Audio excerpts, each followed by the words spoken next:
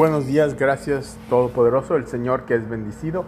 Dale gracias y nadie te debe nada. Sigue adelante, sigue creciendo en las cosas del Señor. Que tengas un tremendo día hoy, el lunes a las 6 la oración. Vente.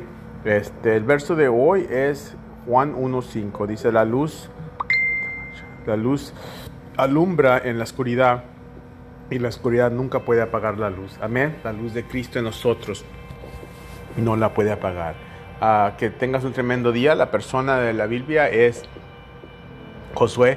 Josué fue el que fue con Nicodemas y sacó el cuerpo de Cristo después de que lo hubieran sacrificado. Lo llevó y lo enterró en la tumba de él. La tumba era de Josué. Ya no se ve muy. Él era uno de los líderes en el Sanhedrin. Eso es. Que Dios te bendiga y que tengas un tremendo día. Y dale gracias por lo que ha hecho en tu vida. Estamos viendo estos últimos días para Cristo. Tenemos que vivir todo para Él. Que Dios te bendiga. Tengas un tremendo día. Amén.